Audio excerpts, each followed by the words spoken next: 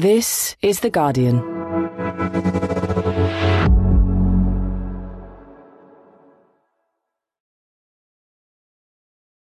Just how many lockdown parties would it take for Boris Johnson to resign? I'm Heather Stewart, political editor of The Guardian, and this is Politics Weekly.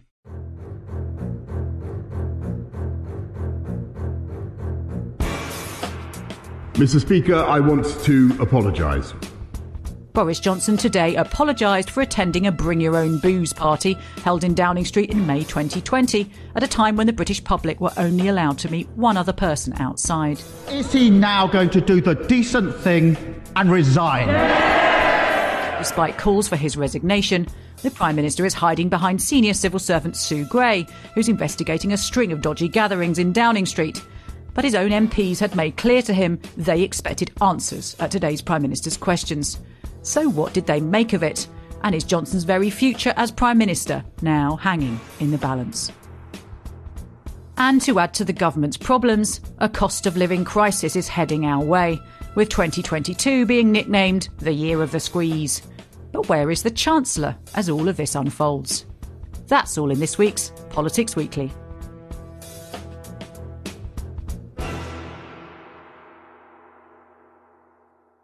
The scandals surrounding Downing Street simply won't go away, as an email leaked to ITV News this week revealed that Downing Street staff had been invited to a socially distanced party by Johnson's principal private secretary Martin Reynolds during the first lockdown in 2020. I've just watched a highly anticipated Prime Minister's questions and wanted to talk to Guardian columnist Gaby Hinsliff about what she thinks of this mess. Gaby, it's lovely to have you. What were you doing at about the time of this party not party in May 2020? I imagine not wandering out into your garden and accidentally involving yourself in a drink stew.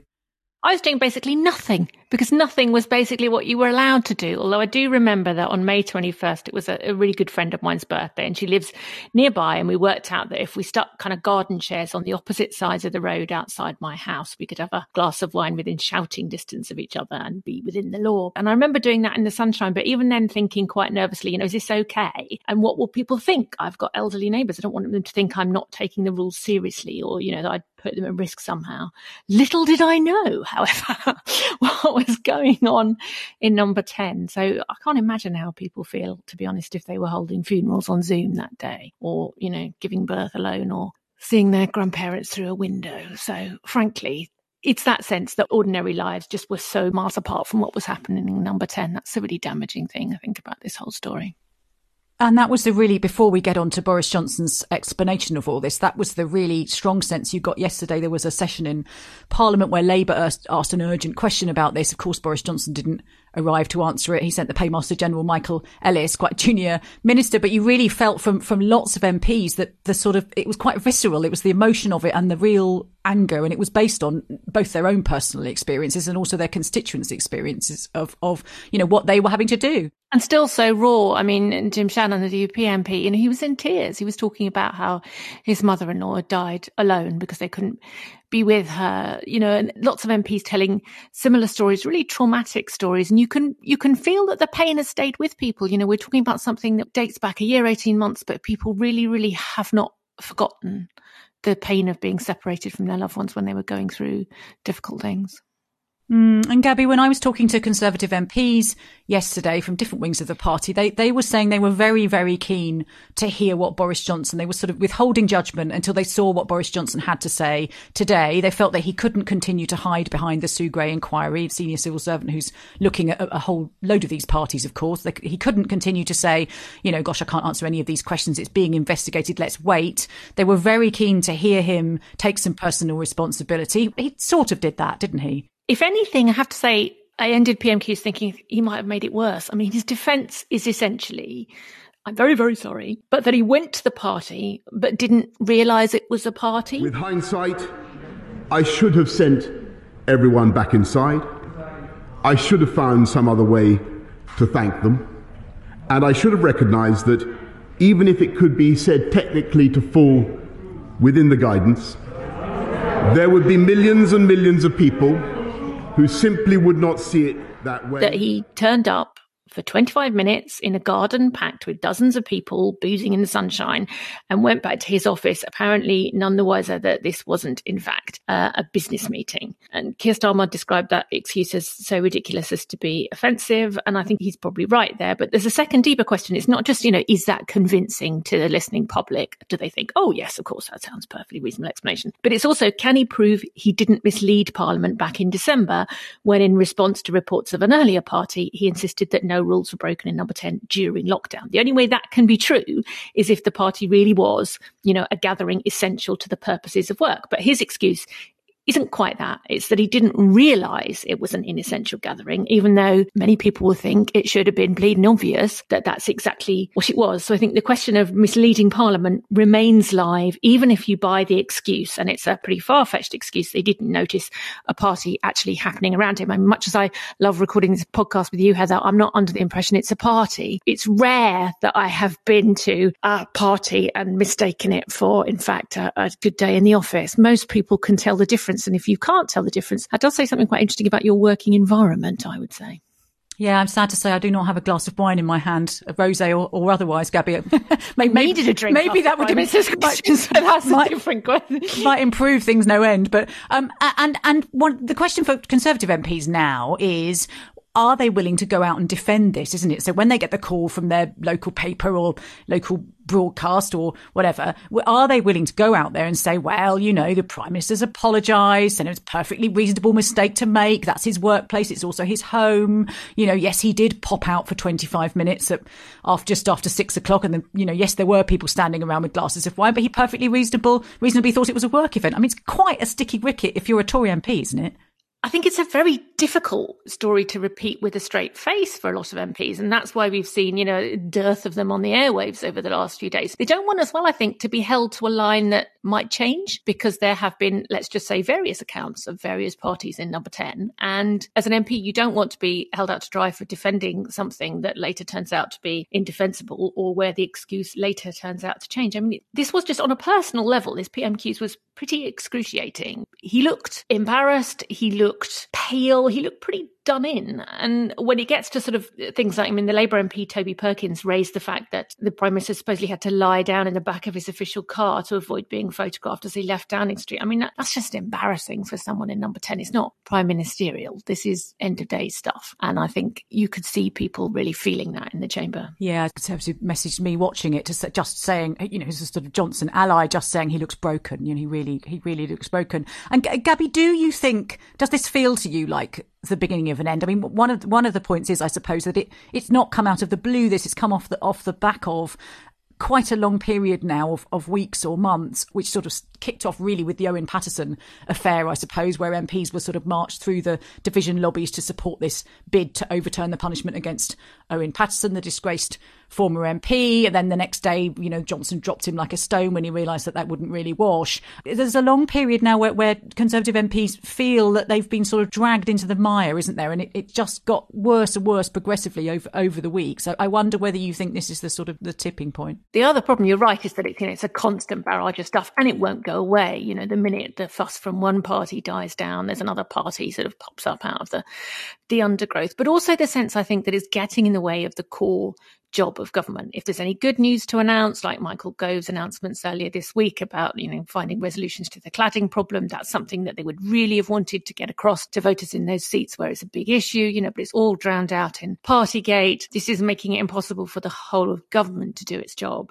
Those who have been prepared to go along with it up to now have done so thinking that on balance, he's still more of an asset than he is a liability. And he did win some credit with a lot of Tory MPs for holding out against a lockdown over Christmas with the Omicron variant. Whatever, listeners may have their own views on whether that decision was right or wrong, but a lot of Tory MPs were very pleased by it. And you could feel him clawing back, some credibility with them. And you saw the Labour's poll lead narrowing again a bit. But then just as you think, possibly there's a way out of it for him, he's dragged back into it. It's that sense, I think, that they're never going to be free of answering these kind of embarrassing questions. And these kind of unforced errors, the sense you get from many MPs is this wasn't just wrong, it was dumb. Why did no one realise? It should have been blooming obvious that this was a stupid thing to do. Why does no one realise? And do you want to be harnessed to an operation that makes those kind of mistakes forevermore? And also, if you're a voter, it sort of plays into a lot of things that we already knew about Boris Johnson. You might have quite liked him because he's a bit of a rule breaker, and he's somebody who doesn't do what the establishment do. He was willing to kind of stand up against all these sort of people in Westminster over Brexit and so on. But it means you've already got this idea in your head that he's someone who maybe doesn't play by the rules. He's not sort of standard politician, bit of a maverick. And then this thing happens that plays into that sort of sense you already have of the kind of politician that he is, and that makes it quite likely to stick, doesn't it? Yes, I think so. And also people like rule breakers when they are breaking the same kind of rules that you could imagine yourself breaking. You don't like rule breakers when what they're doing is deciding that the rules that apply to other people don't apply to them. And that's the difference. It's that contrast between the sacrifices that other people were making and the sacrifices that clearly government couldn't be bothered making. I mean, that's what it comes down to. And Gaby, if we should talk through, shouldn't we, what would happen if Conservative MPs did collectively or sort of, one by one, as it were, come to the decision that they can no longer support Boris Johnson as leader, that they can put letters in, can't they, to the chair of the 1922 committee, Graham Brady, which, if the threshold of 54 is reached, triggers a vote of no confidence. And if Boris Johnson were to lose that vote of no confidence, that's it, isn't it? Yeah, then we have a leadership contest. So it's always, someone always said it's easy to get the first few letters. It's getting the 52nd that's hardest. It's knowing that you'll be the MP that tips it over the edge. And it tends to come with previous leaders. When it comes in a flurry. It comes all at once. It's that you suddenly reach a point where the critical mass of the party is like, nah, we can't go on with this.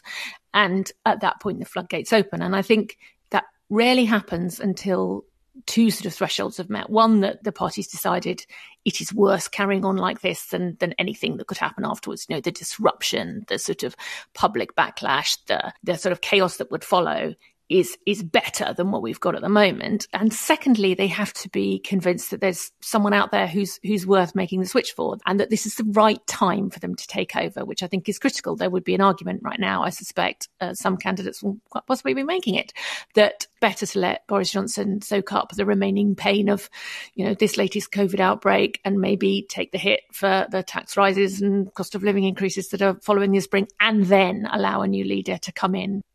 And take the flak for what's likely to be a not a great set of local elections in May as well. Gaby, Keir Starmer, did you think he did a good job today? He sometimes gets criticised, doesn't he, for being, he gets praised for being forensic. He also gets criticised for being forensic because, that's sometimes a synonym for a bit dull. But you probably want someone forensic on an occasion like this, don't you? If a lawyer can't do PMQs like this, then it's hard to see who can. I mean, he was there. That was the first thing. He wasn't off with COVID. That was a bonus. But I think he pitched it right. He was contemptuous, I think. Is the Prime Minister really so contemptuous of the British public that he thinks he can just ride this out? Yeah. He was scornful.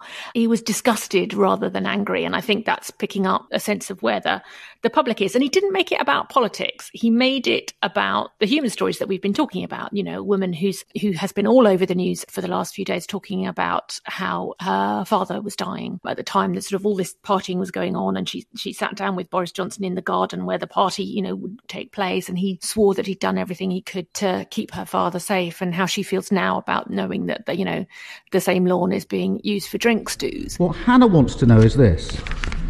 Does the Prime Minister understand why it makes her feel sick to think about the way that he's behaved? Yeah. It's that sense of bringing together, harnessing that public mood we've been talking about. That's what he does well. But in the end, it's over to Tory MPs now. I mean, there's only so far that Labour can go into goading them to act. And there's also a danger that the more Labour's saying resign, resign, resign, the harder it is for Tory MPs to sort of push that. In a sense, they don't want to be seen as being pushed into it by the opposition. Yes, that's the last thing you want, isn't it? Is to be seen to be sort of doing Keir Starmer's bidding, as it were. We should talk about the Sue Gray inquiry, Gaby. So this has been the sort of shield behind which the government have been hiding in recent days. Wait for Sue Gray, wait for Sue Gray. What can and can't she find? She's a senior civil servant, isn't she? And effectively Boris Johnson is her boss. So is she really going to issue some sort of damning report, that says Boris Johnson guilty? She's not going to do that, is she? It's a very difficult position for her to be in, I think. I mean, she's used to investigating cabinet ministers, who and arguably are the boss of civil servants. And Sue Gray is quite a fearless individual, I think it's fair to say. Both Labour and Tory administrations that have worked under her sort of quake at the knowledge of Sue Gray's being on the warpath. But she's in a very difficult position. And that, I think, is why there's been so much pressure on the Metropolitan Police to intervene or to investigate or to get involved, because there's a sense that you need someone who is, outside the government system to investigate at this point. But everything rests on whether she produces a conclusion that gives him a bit of wiggle room, or whether she produces something so damning that he has to go. And I think in that light, it was fascinating that he didn't answer. Keir Starmer said to him, "Will you resign?" And he didn't answer that question with a straight no. And it's interesting too to hear Starmer calling for his resignation, wasn't it? Which he's been seen as quite cautious, Starmer, and being careful about not going around calling for heads all over the place. But he did make very clear that, he thought it was time for the Prime Minister to go, which was interesting, I thought. Yeah, I mean, you couldn't not at this stage, I think. But the Leader's Office have very much taken the view that if you call for everyone to resign, you just sort of cheapen it as a tool, and you look silly when they don't. You just look powerless. But in this case, I really don't see how they could not have brought that question up. Yeah, if not now, then when, I suppose. Gaby, just before we go, I just wonder how long. I mean, it's incredibly difficult to judge, as you say, and it depends how MPs respond both today and next week when we see the Gray report, if indeed it is next week. We're certainly not expecting it this week. But how long do you think that Boris Johnson has got? He looked to me today like someone realising that they're not going to make it till 2024. And I don't know, I don't think it's going to happen tomorrow. He's seen this process happening. He was part of it when it happened to Theresa May. It was striking today, thinking back. It's over a decade since a Prime Minister has actually been defeated the old-fashioned way.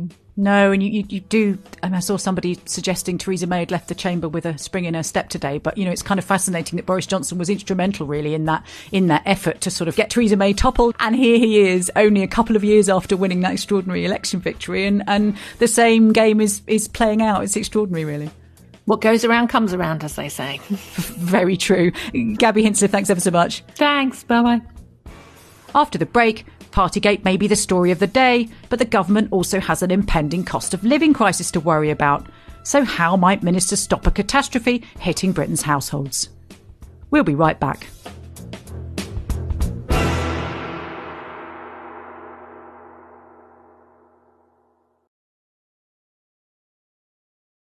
Welcome back to Politics Weekly. I'm Heather Stewart, political editor of The Guardian. Although Boris Johnson may currently be in the limelight, Rishi Sunak may soon be facing the heat, as 2022 is expected to bring a cost of living crisis that could potentially see a record number of households falling into fuel poverty. The Guardian's political correspondent Peter Walker spoke to our economics editor Larry Elliott and the chief executive of the New Economics Foundation, Miatta Fahnbulleh, to explain what we can expect. So, Miatta and Larry, welcome. Thank you very, very much. The UK is starting the year with a series of cost of living related crises, not least the energy crisis. Energy bills could rise by 50%, and experts are saying this could lead to an enormous amount of trouble. Larry, how exactly did we get into this position? Well, it's two things, really. We don't produce enough renewable energy, and we're very heavily reliant on importing gas, and the global price of gas has gone up, and we are going to feel that in our gas bills eventually. At the moment, people are being protected by a price cap, but that is going to be reassessed in February with the new bills coming into force in April. And on average, a household that's currently paying something like £1,277 a year is going to be paying £1,865 a year. So that's a very, very chunky increase coming down the road in April. And the government has said there's going to be some kind of targeted help for people. There's a £500 million household support fund and various other measures like that. Is it going to be enough? It's not going to be nearly enough. I mean, the 500 million that they're talking about was the replacement for the universal credit uplift, which was in place during the first part of the pandemic. So they've taken away something like £6 billion worth of support and replaced it with £500 million worth of support. And that was before the price increase of gas came down the road. So people were already struggling anyway, and now they're facing these new bills on top. So the government has made some tweaks. I mean, it's made some tweaks to the universal credit taper, which is the amount of money people can earn before their benefits start to be taken away from them. But these are really small changes, and they're not going to be nearly enough if a family's going to be asked to pay £600 a year more on their energy bills. And it's going to plunge a lot more people into fuel poverty. There's absolutely no question about it. And one of the issues on this, which has particularly exercised some Tory MPs, and Labour are also keen on this, is the idea of removing VAT from energy bills. But critics say it wouldn't be particularly targeted and wouldn't actually do that much good. Would that be a good policy, do you think? Well, I think it's one option that the government could pursue. I mean, it wouldn't make that much of a difference. So removing VAT on bills would probably save people about £80 or £90 a year. So the government's probably going to need to do more than that. I don't think the Treasury is that keen on the idea, even if it was just a 1 year temporary suspension of VAT. I just think it thinks it's a bit of a blunt instrument. But to be honest, it's not a bad policy if everybody in the country is facing very big increases in their bills. I mean, the fact it's not very well targeted may not make that much difference to the government at the end of the day. It's not only households that are affected by the steep increases in prices. Miatta, what's the overall societal impact of higher energy bills? It goes a lot further than this, doesn't it? It does, because it's going to have a huge impact on the economy in the round. It's going to have an impact on businesses who will also be experiencing high energy bills, which means increases to their cost base. And the end result will be a knock-on effect on economic performance over the course of the next quarter. But I think that the real pinch will be felt by households. This comes at absolutely the worst time for people's finances and people looking to, manage already tight budgets. So yes, it will have a big effect on the economy in the round, but it's households and poor households in particular that are going to be absolutely hammered by this. And in terms of how we got to this point, I mean, we've got inflation which is heading towards 6%. We've got energy bills going up a lot. We've got all sorts of other things. We've got the kind of wage freeze and things like that. Some government ministers, when you point to this, will say, oh, it's just a COVID-related thing. But it does sound like there's much, much longer structural issues here. How exactly did we get to this? The big thing to say is inflation is now a problem, but the thing that's driving inflation is the supply side. It's not the fact that the economy is overheating, that there's lots of investment, there's lots of spending in the economy. It's the fact that we've got a supply problem. And part of that is to do with COVID. I mean, COVID and all the restrictions and disruptions have massively thrown a spanner in the supply chain, and we're seeing part of that. We have a long history of underinvesting in things that would help the supply of things within the economy in the round. And I think that's also coming to bite us. So the longer structural issues around investment in certain things that we've underinvested means that this is probably a problem that's going to be here for at least the medium term.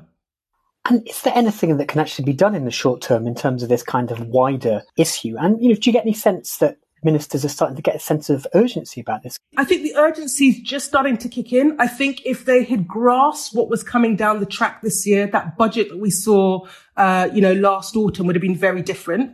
For the one hand, the government wouldn't have removed some of the income protections that were in place. They would have bolstered it or increased it. I can't emphasize enough how short-sighted and poor in economic terms the decision to cut the universal credit £20 uplift was.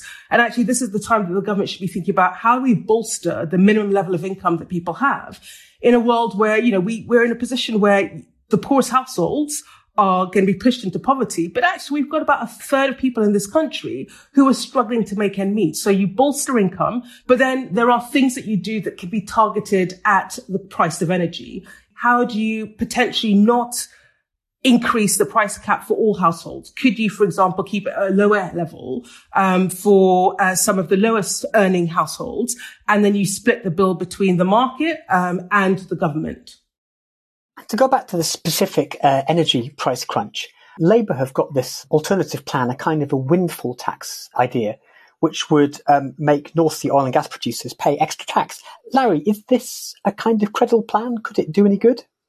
It's certainly an ambitious package, and it would end up really preventing the poorest families and the sort of struggling middle income families from being really claimed by these energy increases. The argument against windfall taxes, that it discourages companies from investing. But I think if it's in these very, very particular circumstances, it probably would work, and it's the least bad of all the options. I think politically, it's kind of interesting that Labour has got on the front foot on this issue, and it's filling a vacuum that the government has left, and the government has only itself to blame, and it still seems to be havering around trying to come up with a solution to this, and it's failing to do so.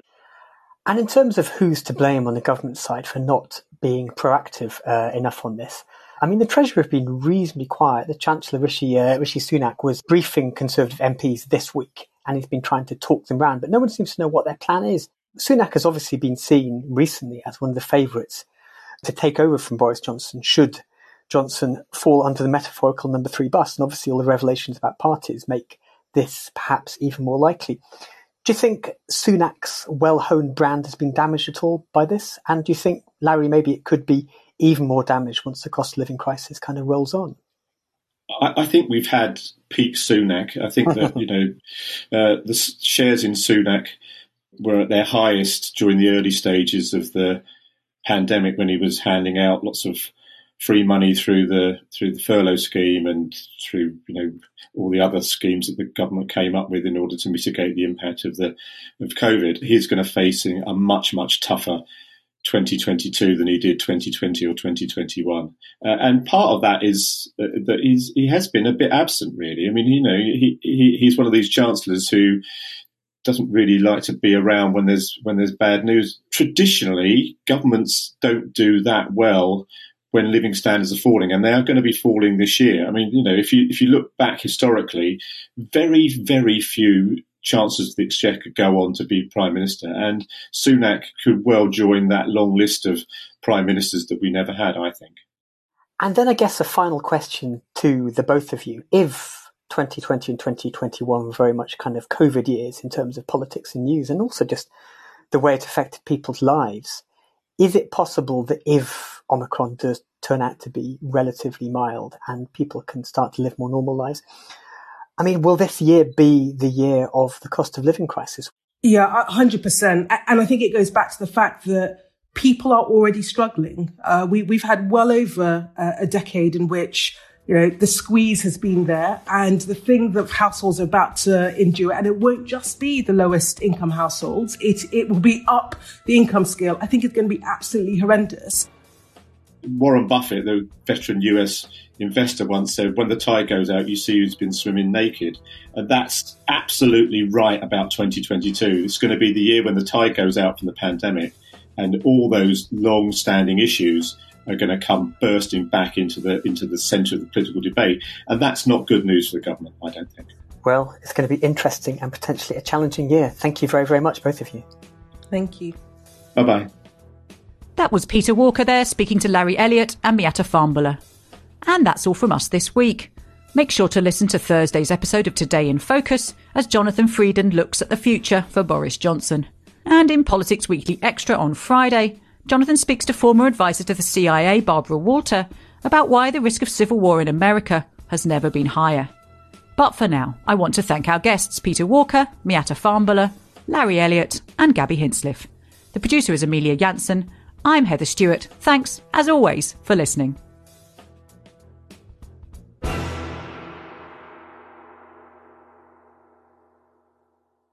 This is The Guardian.